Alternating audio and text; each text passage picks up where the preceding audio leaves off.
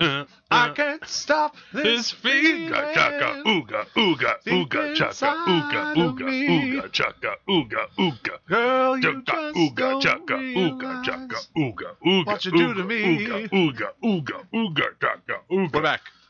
Yeah, welcome. That was actually not bad. Yeah, not too bad. Welcome back to the Ways of Cinema, everyone, where each week we, in this calendar year, we talk about movies that the other host hasn't seen.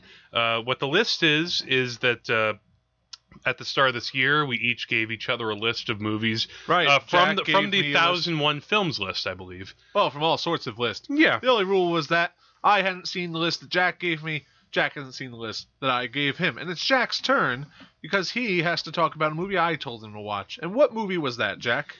That film was Man for All Seasons. All right. The film which actually took home multiple Oscars in the year that it came out. It got Oscars for Best Picture, Best Director, Best Actor for Paul Scofield, Best Script. Actually, we have another case of... we had it, I guess, in a way with Howard Hawks and Ray Harryhausen, and for you it was with Joseph Mankiewicz. Here, now this is the second film I've seen that you gave me from Fred Zinnemann. Because at the start of the very first episode, I think, was High Noon. And It's interesting because, in a sense, this has a slight connection, I feel, with High Noon, just in the way that both films are about men who are stubbornly, steadfastly clinging to what they believe in and what they feel is right. Right. In a society that doesn't see what the point is. Yeah. Or it's not even that. I mean, I think, there's a certain level of conformity. You have a certain character who is not really conforming to what's expected. Of course, in High Noon, that though, there was a sense that was more about, hey, I'm a sheriff. I need people to help me. Nobody's going to help me. Here, though, you have a story of Thomas More, and here we get very British, and I mean super, what Corey dubbed crumpety type of filmmaking. Yeah. And of course, for those of you who don't know, Thomas More lived in the era of Henry VIII. Right, he was the King's Chancellor for a while. For a little bit. Well, originally, this movie shows, I think originally he was just an advisor or something. Yeah, he was just a guy who was pretty cool in his time period. Yeah, I mean, because at the start of the movie, the Chancellor is played by Orson Welles. Yeah, Cardinal Wolsey. Yeah, and they have a great scene together, which I'll get to shortly. Yeah. But I forgot that Orson Welles was in this film. Yeah. I always remember Robert Shaw and... Robert Shaw. I can't wait to talk about him. Yeah. But just to give a brief rundown of what happens here, for those of you who don't know, Thomas More, again, he's living in the time of Henry VIII, and some of us may remember from history class, Henry VIII was the guy who founded the Church of the Anglican Church. Yeah, what they call the Reformation period. In other words, every single person that's a Protestant comes from the sort of legacy that Henry VIII started. Because not exactly, but Henry VIII took advantage of the Reformation to split from the Pope because he wanted to get a divorce. The word, Protestantism, he was protesting the Catholic Church. He was protesting the Pope, you could say. I mean, we could get into a history argument some other time. But the point is, Henry VIII wants a divorce. He doesn't feel like his marriage to Catherine is really legit. Thomas More, though, he doesn't quite feel that way. He's more of like, hey, we should listen to the Pope because he represents God. Right. But Henry VIII goes through with it anyway. He gets his own... I'm not going to call him a committee. What were they called in the movie? The other little committee that basically makes it so that he gets his way. Yeah, he gets his divorce by splitting England from the Catholic Church. And, yeah. And the rest of the movie is basically him trying to get Sir Thomas More to agree with him and lend him his support. Well, it's funny though because Because Henry VIII actually, it's weird that it's kind of about that struggle where Henry VIII isn't in the movie that much. No, he's not in it very much at all. Now, I should say that, one of the things I love, though, is that, again, Orson Welles and Robert Shaw, for me, stole the movie. Yeah. Not completely, because, it's Paul Scofield, and we'll talk about how effective he is. But they show up, and Orson Welles, he's kind of sitting down for his whole performance. Yeah. But he's just so commanding a presence, because he's arguing these kind of ethics in a very, interesting way with Thomas More. Yeah. And you kind of get in one scene what Thomas More's viewpoint is based on this conversation, where actually, because I think Orson Wolsey actually wants to move ahead this what Henry VIII wants, but Thomas More's like, no, I don't think so, because you can't get a divorce if you're a Catholic. But so there's that, and then Henry VIII shows up, and man, Robert Shaw, he's having the time of his life in this movie. Oh yeah, he's great. Yeah, he makes Henry VIII such like he gives him ebullience, imbues him with lots of life and energy, and and he's the way that he yells at one point, "I have no queen!" Yes. It's like I kind of stood back in that scene. I'm like, okay. Oh my God, we get it. And then he shows. But the thing is, though, with the exception of one other scene where, by the way, Vanessa Redgrave kind of has a cameo as Anna Boleyn. Yeah. He's not really in the movie, though. No, like it's really his underling. Like it's the guy who, there's I guess you could say the villain of the movie is sort of the system of England, the sort of church, the sort of monarchy that, unfortunately, Thomas More. It's interesting because he's caught in this place where he does want to serve his king. He still believes in the kingdom, but he doesn't believe that the king is the head of his own church. Right. But at the same time, it's interesting because he's sort of protesting by not saying anything. He's going through this whole thing of, I'm just not going to say anything. I don't want to take an oath. You're making me do an oath, and it's against my principles. He's basically enacting what we have in this country today, is known as pleading the fifth. In a way, yeah. Yeah, you could say that. John Hurt is in this. He is. He's one of the. He might have maybe the most complex role in a way. Maybe not the most, because that goes to Thomas More. Role. Very pivotal, and he has an interesting journey, because he starts off. He wants to work for Thomas More. Yeah. He's very much kind of the servant, but he also gets kind of laughed at. At one point, he falls in the mud and everyone is laughing at him. Yeah. He's basically nobody. He's trying to find a nice job to get some fame. He's not a terrible guy, wealth. But he wants to find that way to rise up in, the ranks. Yeah, but the problem is that Thomas More knows that his name is Richard Rich. And he knows that Richard is inherently unreliable. Mm-hmm. Not necessarily that he's a bad person, but he's more than likely to accept bribes. And Thomas More, being the principled man he says, I can give you a job, but I'm not going to give you a place at court or any other place, because I don't want you to be in a place where you could do bad stuff. Well, it's interesting because at first he says that, and then he asks for a job, and he's like, no. Yeah. He's like, no. Look what happened today. You I can't trust you. Yeah. So, yeah. The interesting thing too, though, is again we can now talk about with Thomas More. For the first part of this movie, he seems like a kind of stubborn, stuck-up, prickly, sort. I don't take gruff from anybody. You can't marry my daughter. You're a heretic. Yes. The guy who does end up marrying his daughter anyway.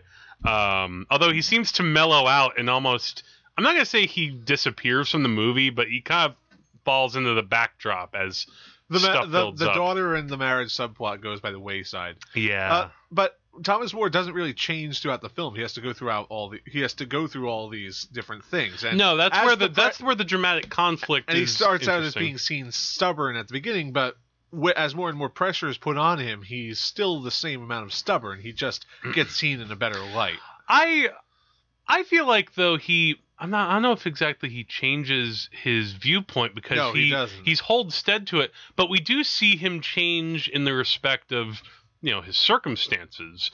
The fact that, again, he's brought in and brought up on charges of treason, and he's put in the Tower of London. Is that what it is? Yeah, he's put in there for a long time, and then he has to face trial. One of the scenes I really liked is when his family comes to see him, and there's this really awkward moment where his wife, and his daughter are just like, our house is ruined. All we do is think about you, and we have all these rats, and it's just and yet you're seeing this guy who just he doesn't want to bend any of his way, right. So that part is pretty fascinating. And Paul Scofield is certainly compelling in this movie. What other movies do you know Paul Scofield from? Because I only know one. That's Franco Zeffirelli's Hamlet. Oh yeah, he plays Hamlet's father in that. I have not seen that Hamlet. He pops up. His final movie was The Crucible with Daniel Day-Lewis. Okay. He was I'm trying to remember who he was in that. Oh, he was a Judge Danforth. All right. Which I actually kind of vaguely remember. The Crucible is history. A play, and The Man for All Seasons is also. I think he was largely a theater actor, because when I go on his IMDb page, he was only in maybe 20 movies, and a lot of them were Shakespeare parts. He was King Lear in King Lear. Oh, I remember him now. He was the King of France in Kenneth Branagh's Henry V, which you should see at some point if you haven't. I started watching that once, and I lost interest. You should watch the whole thing. It's pretty awesome. It's not as great as his Hamlet, but it's pretty close. Cool.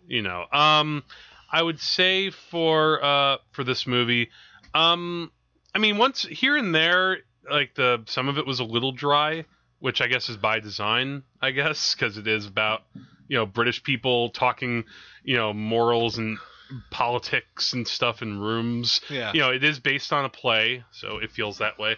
In a sense, this often gets compared to a film which I watched, as you remember, a little while back, Lion in Winter. Yeah. Which that one was about Henry II.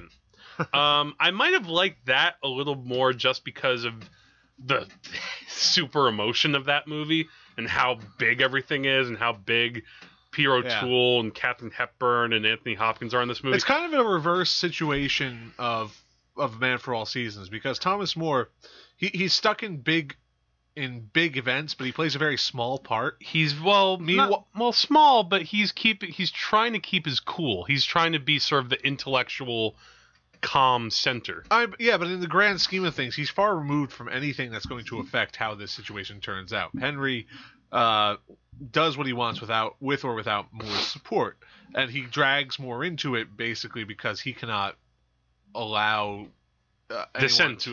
He can't allow dissent. And Moore's fate at the end really affects nothing.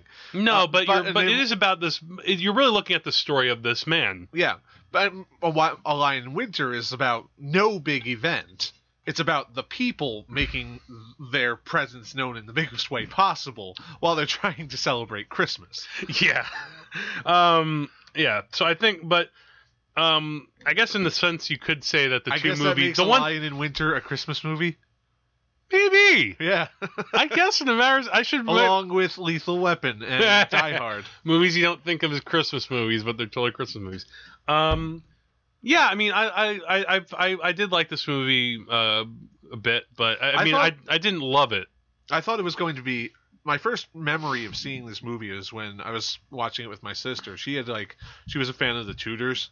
Okay. So I thought, I have this movie. Why don't we watch it together? And both she and her husband fell asleep. It is a kind of movie that you do have to watch it. You have to pay attention. Because Robert Bolt. It's not like The Other Boleyn Girl. Yeah. Well, yeah. It's not kind of a trashy. I'm Eric Bana and I'm angry Henry VIII with ScarJo. You like me when I'm angry. Yeah. Actually, Other Boleyn Girl is kind of fun. Yeah. It's not like a great movie, but I kind of enjoyed it. But and I thought watching it again, this was only my second time seeing it, that it would be kind of dry. But I found it much more interesting. There's some riveting parts.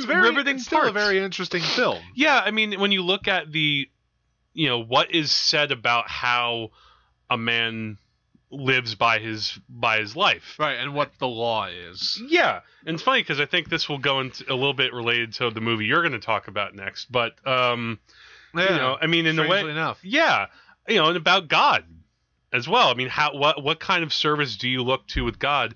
And that's something else I did like about the movie.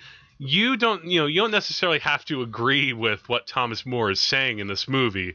You know, I mean, I don't know how many people are. There's probably maybe one guy in the world who's like, no, get rid of Protestantism. Catholicism is the only way. Yeah. But you mean the Pope? Yeah. But. And I think I was reading on Wikipedia, Thomas More has been elevated to the height of saint now. Yeah, he's a super saint. But you know, again, in a more universal sense, what the movie's trying to tell us is it's inherent for people to try to stick to something that is at their core, and if they betray that, what does that say about yourself? What does that say about all of us? So there are some deep things in this movie. It kept it from greatness just because, again, some of it was a little dry time for me.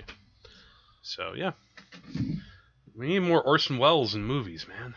That's the point I'm trying to make. Sorry. Okay. That's my. Just a side note. That's my Orson Welles wine commercial imitation. I think I might have told you about that, where in one of the wine outtake videos. Yeah, you told me about that. Yeah, we had an whole episode about Yeah, we did. Welles. Yeah, I wish I'd... I mean, on iTunes. Yeah. Check out the Ladies and Gentlemen, Mr. Orson Welles, episode 6.4, I believe, or 6.6. Now on to Andrew. Yeah, now on to you. And let me set up my alarm here, starting the clock.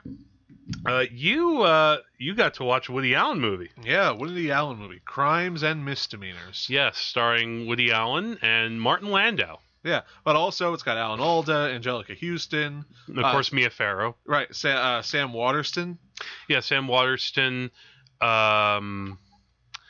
both watched movies that have people from Law and Order in them. Who was from Law and Order in? Not a Man from All Seasons in The Sentinel. Oh, but that's not the point. Yeah. All right. So this is the story of two people. Yeah. One is played by Woody Allen, who is basically Woody Allen. His name's Cliff Stern. He's an idealistic documentary filmmaker who doesn't have much going on in his life. Yeah.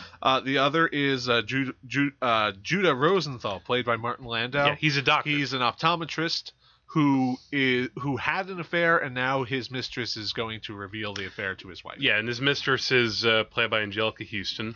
Right. How are these related? Very tangentially. Well, which is great because you're trying to see how these things are going to meet up eventually. These stories run, I guess you could say, parallel to one another. Yeah, pretty much. Like, I mean, the title literally says, you know, you're seeing crimes and misdemeanors happening. I don't know if you could say Woody Allen. I don't know if he necessarily commits a crime in the movie. He does something kind of questionable at one point, although it's for kind of a comedic burn, you could say, against Alan Alda. Woody Allen's plot provides most of the humor. Yeah, well, which is pretty good because the plot with Judah the optometrist gets really serious. Well, yeah, this movie swings between sort of an earnest seriousness and this sort of I don't know how to describe the comedy, but still. Well, you know how you describe it, Andrew. If it bends, it's funny. If it breaks, it's not funny. That's one of Alan Alda's lines. And it's funny because, just a little tiny piece of trivia, Alan Alda is based on this actual comic. I think his name was like Larry Gelbart. And both Woody Allen and Alan Alda worked with this guy who's a comedy writer. And he was like the most corny frickin' guy out there. And he would actually say things like "comedy is tragedy plus time." Yeah, and things Alan like that. Alda's great. Oh yeah, and he's still doing. And it's not like he has to go very far. He's still doing Alan Alda.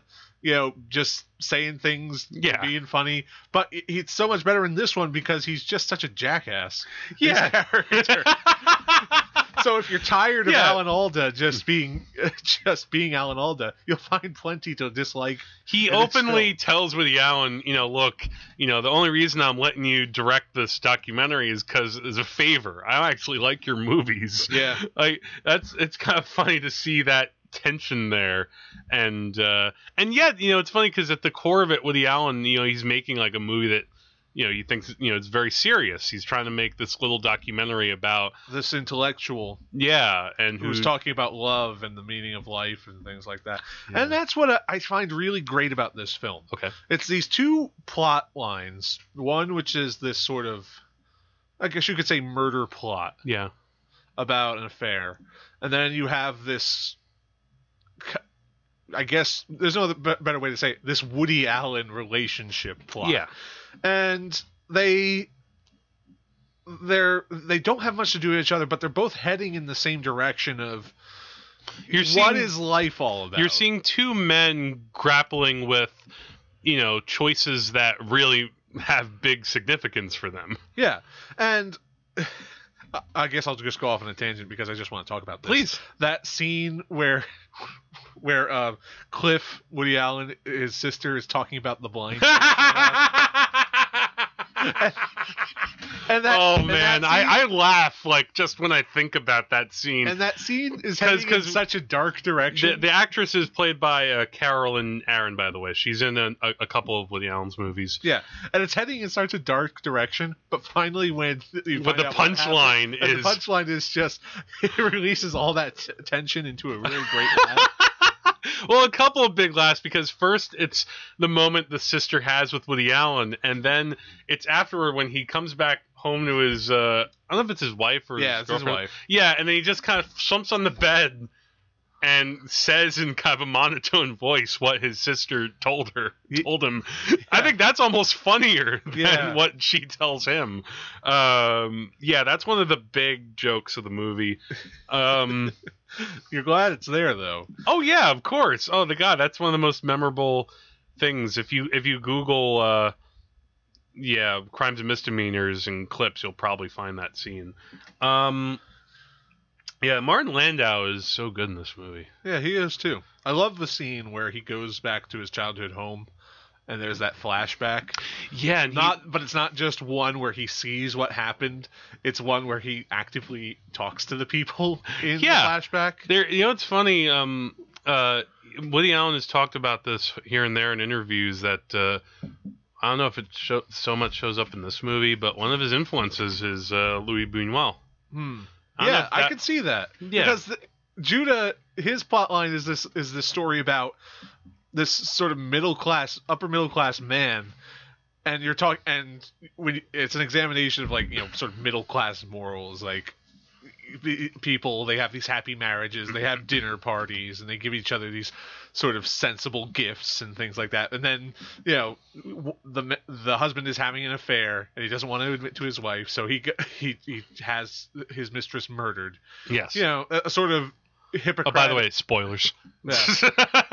I'm sure you know by now, if you're listening to this episode, they're spoilers. Yeah, but this sort of skewering of the middle class as this sort of moral people, the center of America in a way. Yeah, well, it's great. Again, Judah is engaging with.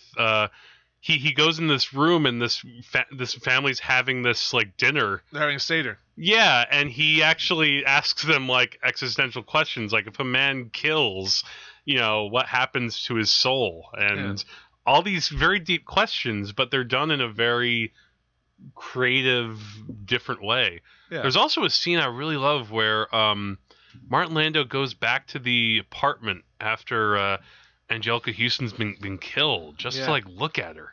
Yeah. And they just show her face, and she's her eyes are open. Yeah. And I love Angelica Houston. Yeah. She plays a great part in here. She is definitely emotionally unstable. Yeah.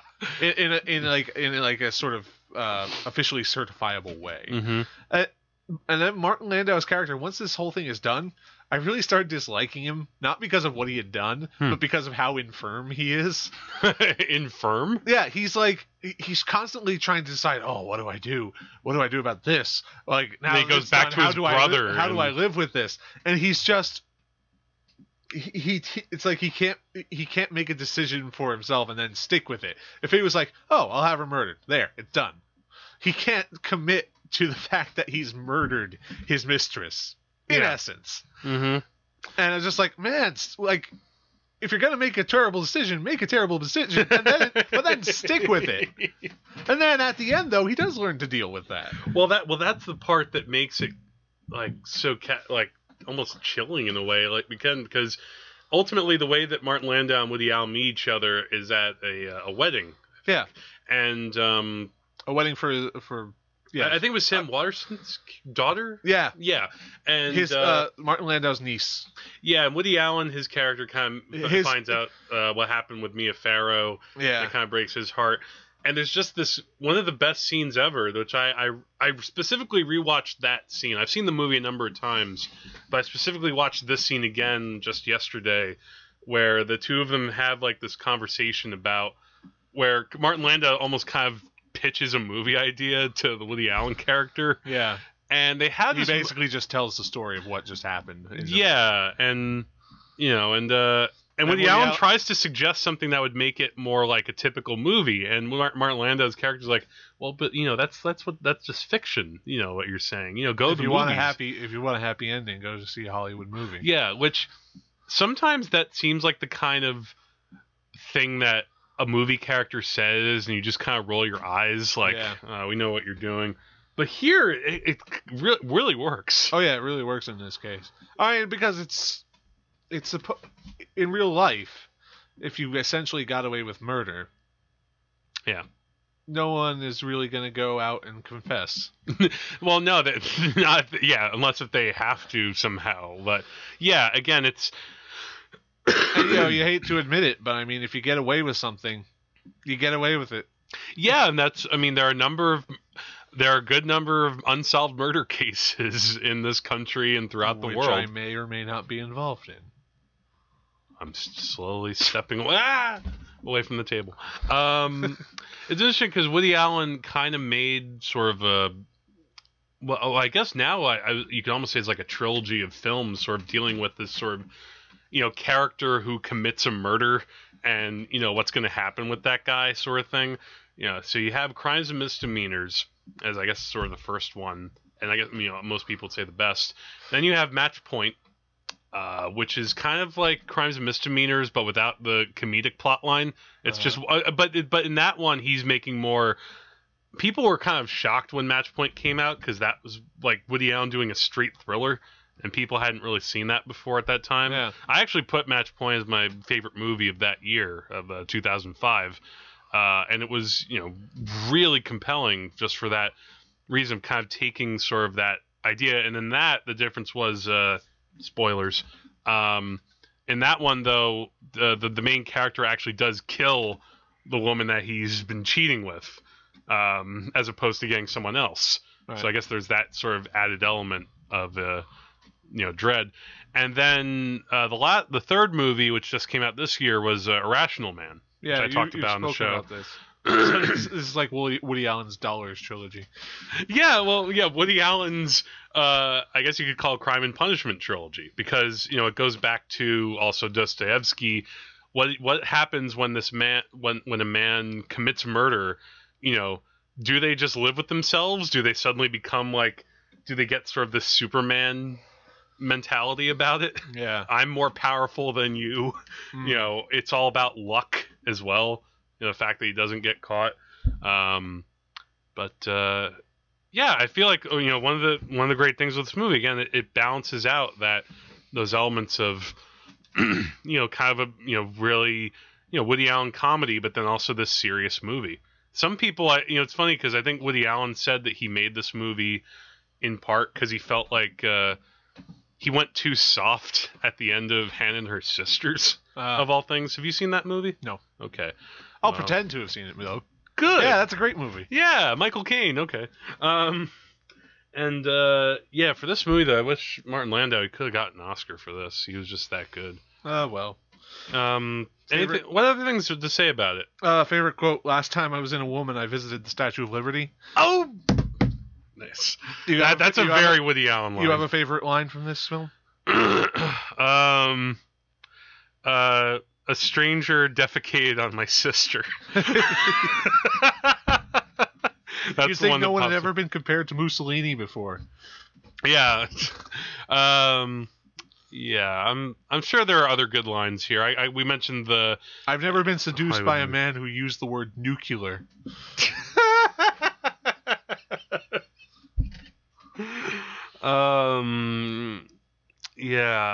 I'm trying to remember some other stuff. There's a lot of things with faith a little bit in this movie too. Yeah. I mean, that's why I mentioned that when I was talking about Man for All Seasons, both having men who are, although in this one, because Martin Landau mentions, he mentions to the Sam Waterston character, you're a man of God and I'm not. Yeah. So that's why, in a way, he also doesn't have that much a problem of, not telling anybody. He's not carrying around any guilt. Yeah. What happens with a man who doesn't carry around guilt? I mean, he goes through a little period where he's like, as you said, like, I hate you because you're kind of hemming and hawing. Yeah. But, I guess at the least that shows that he didn't immediately go cold. Yeah. Nothing. It is more realistic. It fits with the film. Yeah. I think the thing I took away from this film is this idea of whether you're this person who loses a chance on love, or you end up living with the fact that you've committed a crime. No matter what you've done or what you've lost, it's important to keep trying to find joy in small things. Mm-hmm. Well, that's Woody Allen. His Cliff. His life isn't working out at all, but he still has going to the movie theater with his niece. Yes.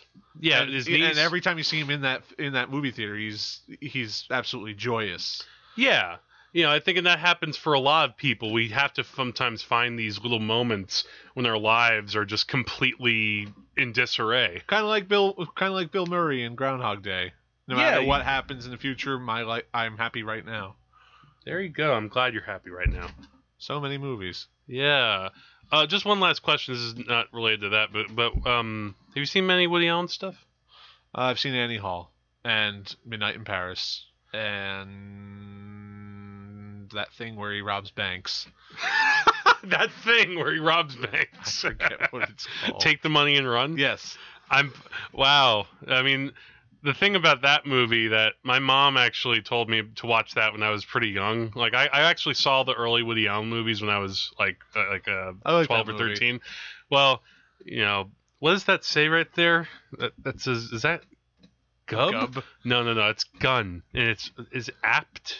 No, act natural. I'm pointing a gun at you. Act natural. Can you read this, man? What does this say right here? Does this say Gub? And then there's a point where his parents are interviewed and they have the fake glasses and fake noses.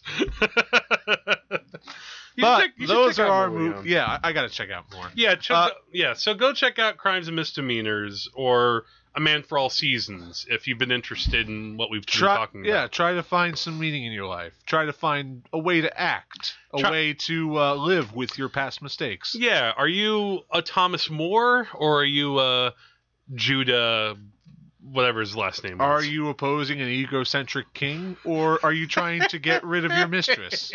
Yeah, it's all about how you live your life, folks. Precisely. All right, and when we come back, we're going to have our main discussion of the week, which is about spies. Pew, pew, pew, pew, pew, are you a spy, Jack? I'm a spy all over. All right, that's worse than I thought. We are all faced throughout our lives with agonizing decisions, moral choices. Some are on a grand scale. Most of these choices are on lesser points. But we define ourselves by the choices we have made. We are, in fact, the sum total of our choices. Events unfold so unpredictably, so unfairly. Human happiness does not seem to have been included in the design of creation. It is only we, with our capacity to love, that give meaning to the indifferent universe.